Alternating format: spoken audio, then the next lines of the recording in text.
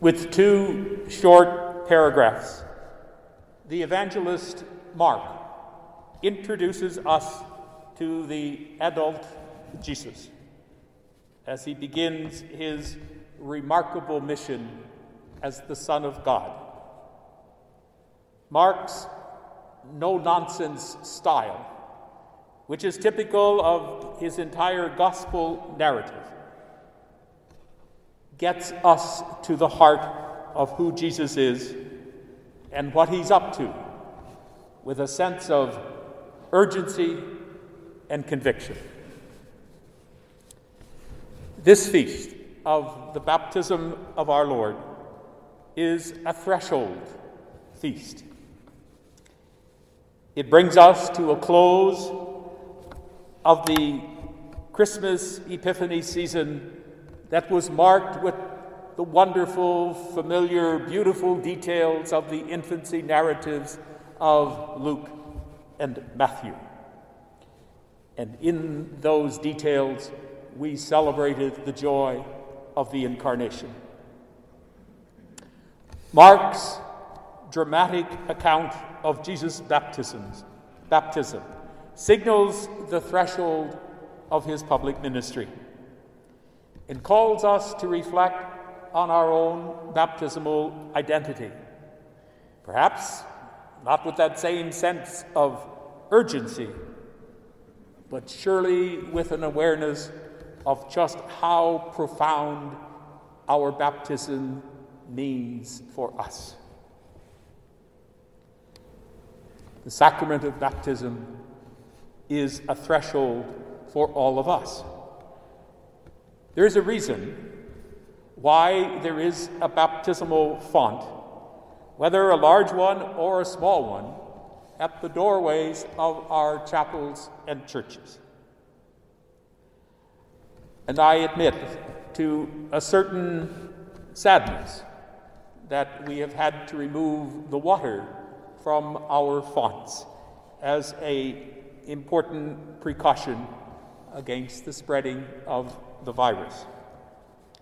But even an empty font stands, as it were, in the way as we enter our chapels and churches, and stands as a reminder of how amazing the life of the Spirit is and how fragile our human journey can be.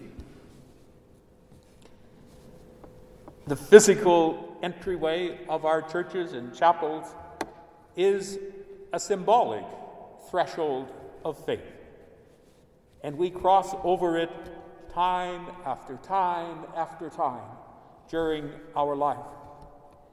And when our earthly journey is finished, it is at the threshold by the font where the body of our loved one is sprinkled with the water that gave life within the embrace of the community of faith.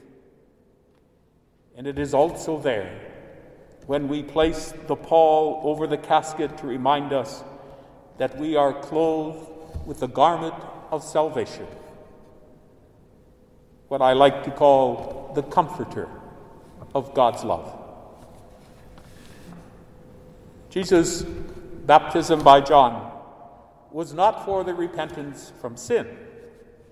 As a devout Jew, the water ritual was a remembrance of the journey of their ancestors and his ancestors, the Israelites, who crossed through the waters of the Red Sea to a freedom and a new life that had been promised by God.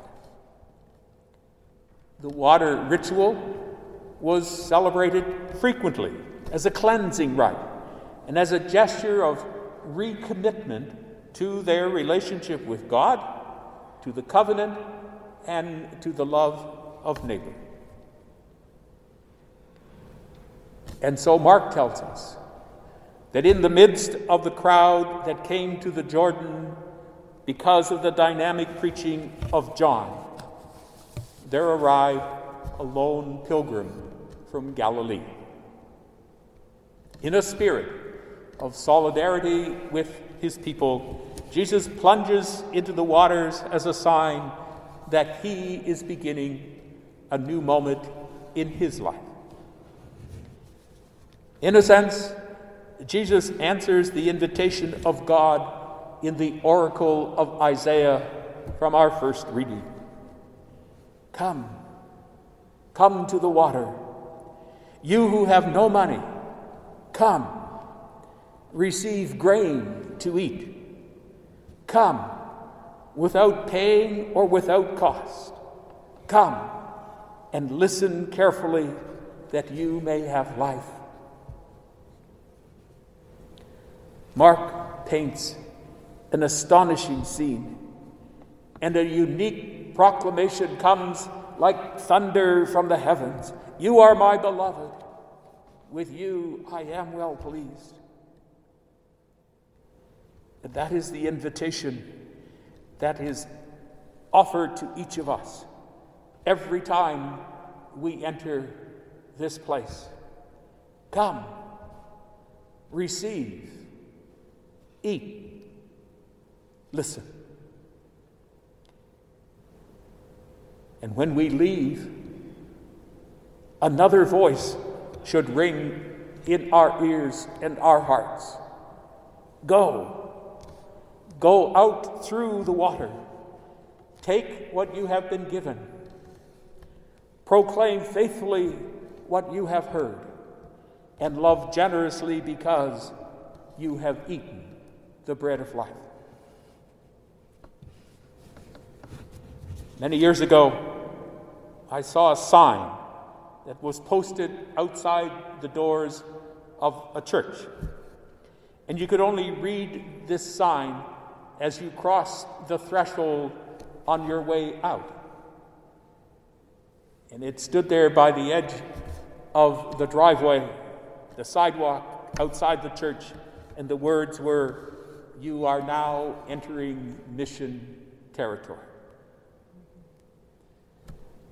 Jesus' baptism foreshadows our own as we are fashioned as the daughters and sons of God, filled with God's Spirit and commissioned to take the love and justice of God into the world.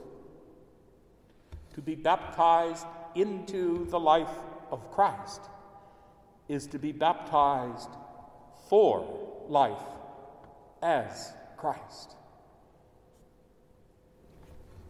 This feast then invites us to think of the very foundation of our faith, our belief in Jesus as the Son of God, and our belief in ourselves as the Spirit-filled children of God.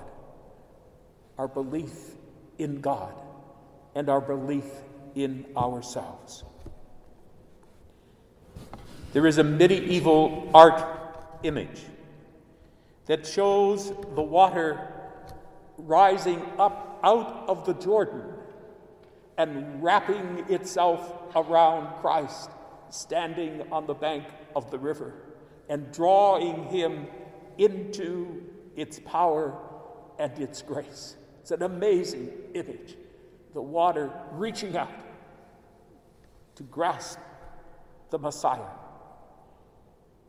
Like this, life rises up to meet all of us. And sometimes its waters can overwhelm us, but it will refresh us, for we are indeed the beloved of God.